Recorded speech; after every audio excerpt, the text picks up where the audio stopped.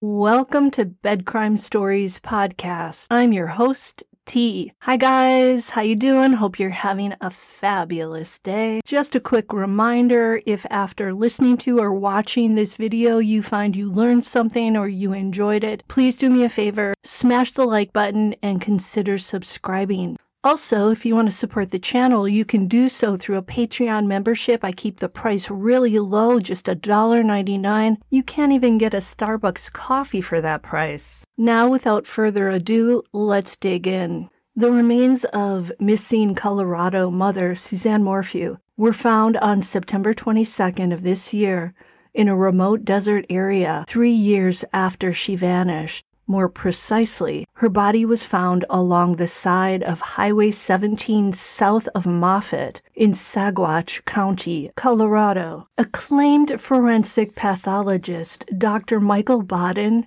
told Fox News Digital that the remains are likely well preserved enough to determine her cause of death. Yay! Let's hope he's right. Bodden said that unless the remains were disrupted by animals, the hot desert conditions where her remains were found likely preserved her bones and other potential evidence related to her death. Dr. Bodden stated, quote, "If the body was in a grave, obviously it indicates that somebody did it. Those who die of starvation and dehydration in the desert are frequently found on the surface rather than buried underground," end quote. The only problem that I see with that is that we were told that her remains, at least some of them, were found scattered in the grassland out there.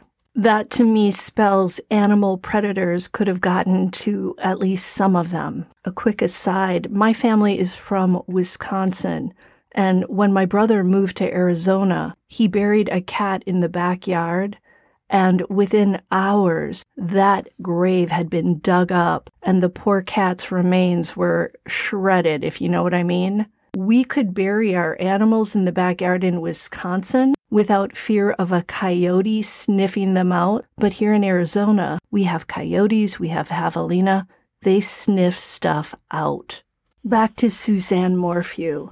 Bodden went on to say, quote, "The skeleton should be intact, so if there's any kind of injury like a gunshot wound or stabbing, cutting, or being hit in the head with a brick or something, the bones should still be intact enough to make that diagnosis," end quote. Dr. Bodden said that the coroner in Saguache County is likely taking x-rays of the remains to find evidence of a bullet. I'm wondering if a dart from a tranquilizer gun would leave a puncture sign in the bone. I did read that it's possible that the tranquilizer solution could leave behind evidence in the bones. Searchers have also been combing through the area where the remains were found in a grid pattern to see if there's any additional evidence, such as bullets, cigarette butts, and bottle caps that could contain DNA. If Suzanne was wearing clothing at the time she died, they may still be intact as well, and her clothes could contain clues such as the perpetrator's blood or gunshot residue. According to Dr. Bodden, the coroner has likely found about 90% of all the information they need for Suzanne's autopsy report at this point, but toxicology and other lab testing may take weeks or months to conclude. That area where Suzanne's bones were found, and that's being called the boneyard, well, it turns out 5 people have either disappeared out there or been found dead out there, according to Barry Morphew's attorney, Iris Eaton. Of course, Eaton is likely trying to connect the dots between these occurrences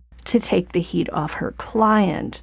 And by the same area, we're talking about a broad swath of land in Saguache County. So it's not like all of these people disappeared within feet of one another. It's more likely many miles. And while Iris Eaton wants to make a connection between these individuals, there may very well not be one. The 5 people are Suzanne Morphew, Edna Quintana, who is still missing, 29-year-old Christelle Reisinger, who also remains missing. 26-year-old James Montoya, who went missing in April of this year but was found deceased on July 26 of 2023. And another as yet unidentified person, so 3 bodies found: Suzanne, James, and an unidentified person, and 2 people who have gone missing from that general area. Does that constitute a boneyard? I guess that term is apt. This area lends itself to being a dumping ground for bodies because it's so secluded and off the grid. You won't find surveillance cameras out there. You won't find houses lining the streets with ring cameras.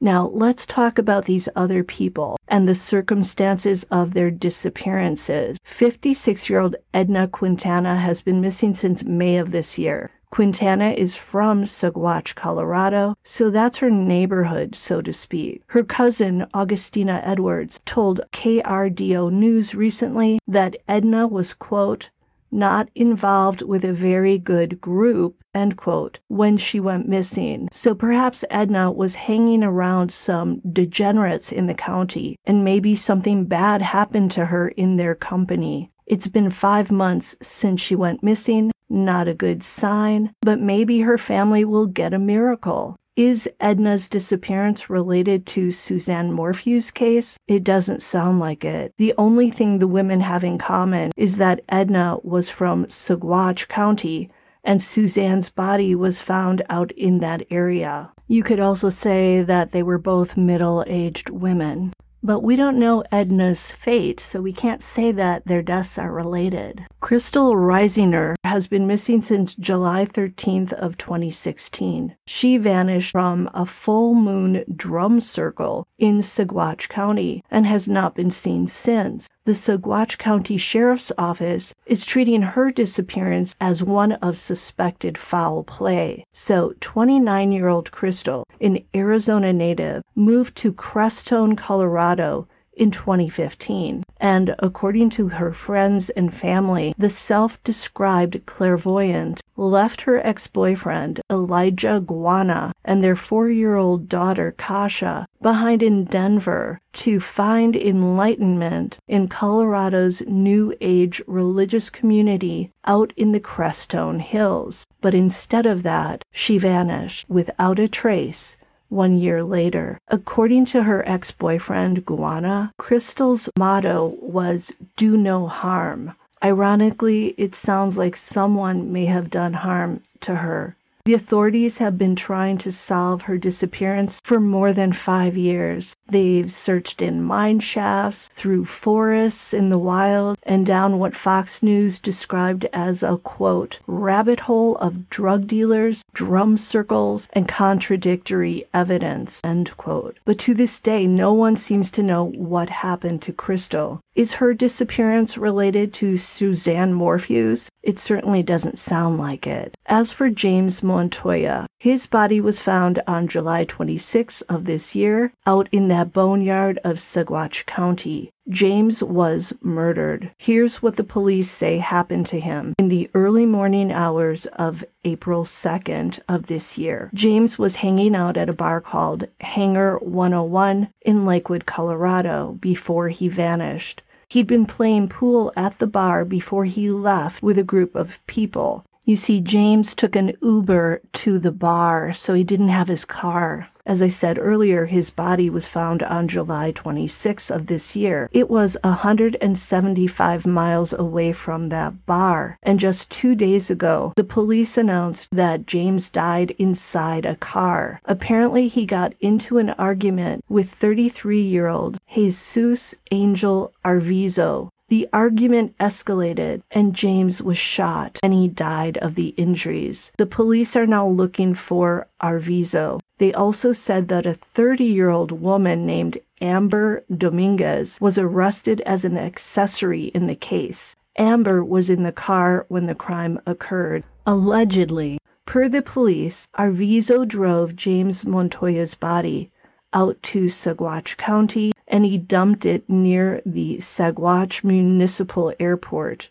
James' father actually spoke to Arvizo after his son went missing. Per the father, Arvizo said this to him about James in a phone call. "Oh, he was a cool guy. We were playing pool. Yeah, really cool guy. And we dropped him off at the club, and that was the last time we saw him."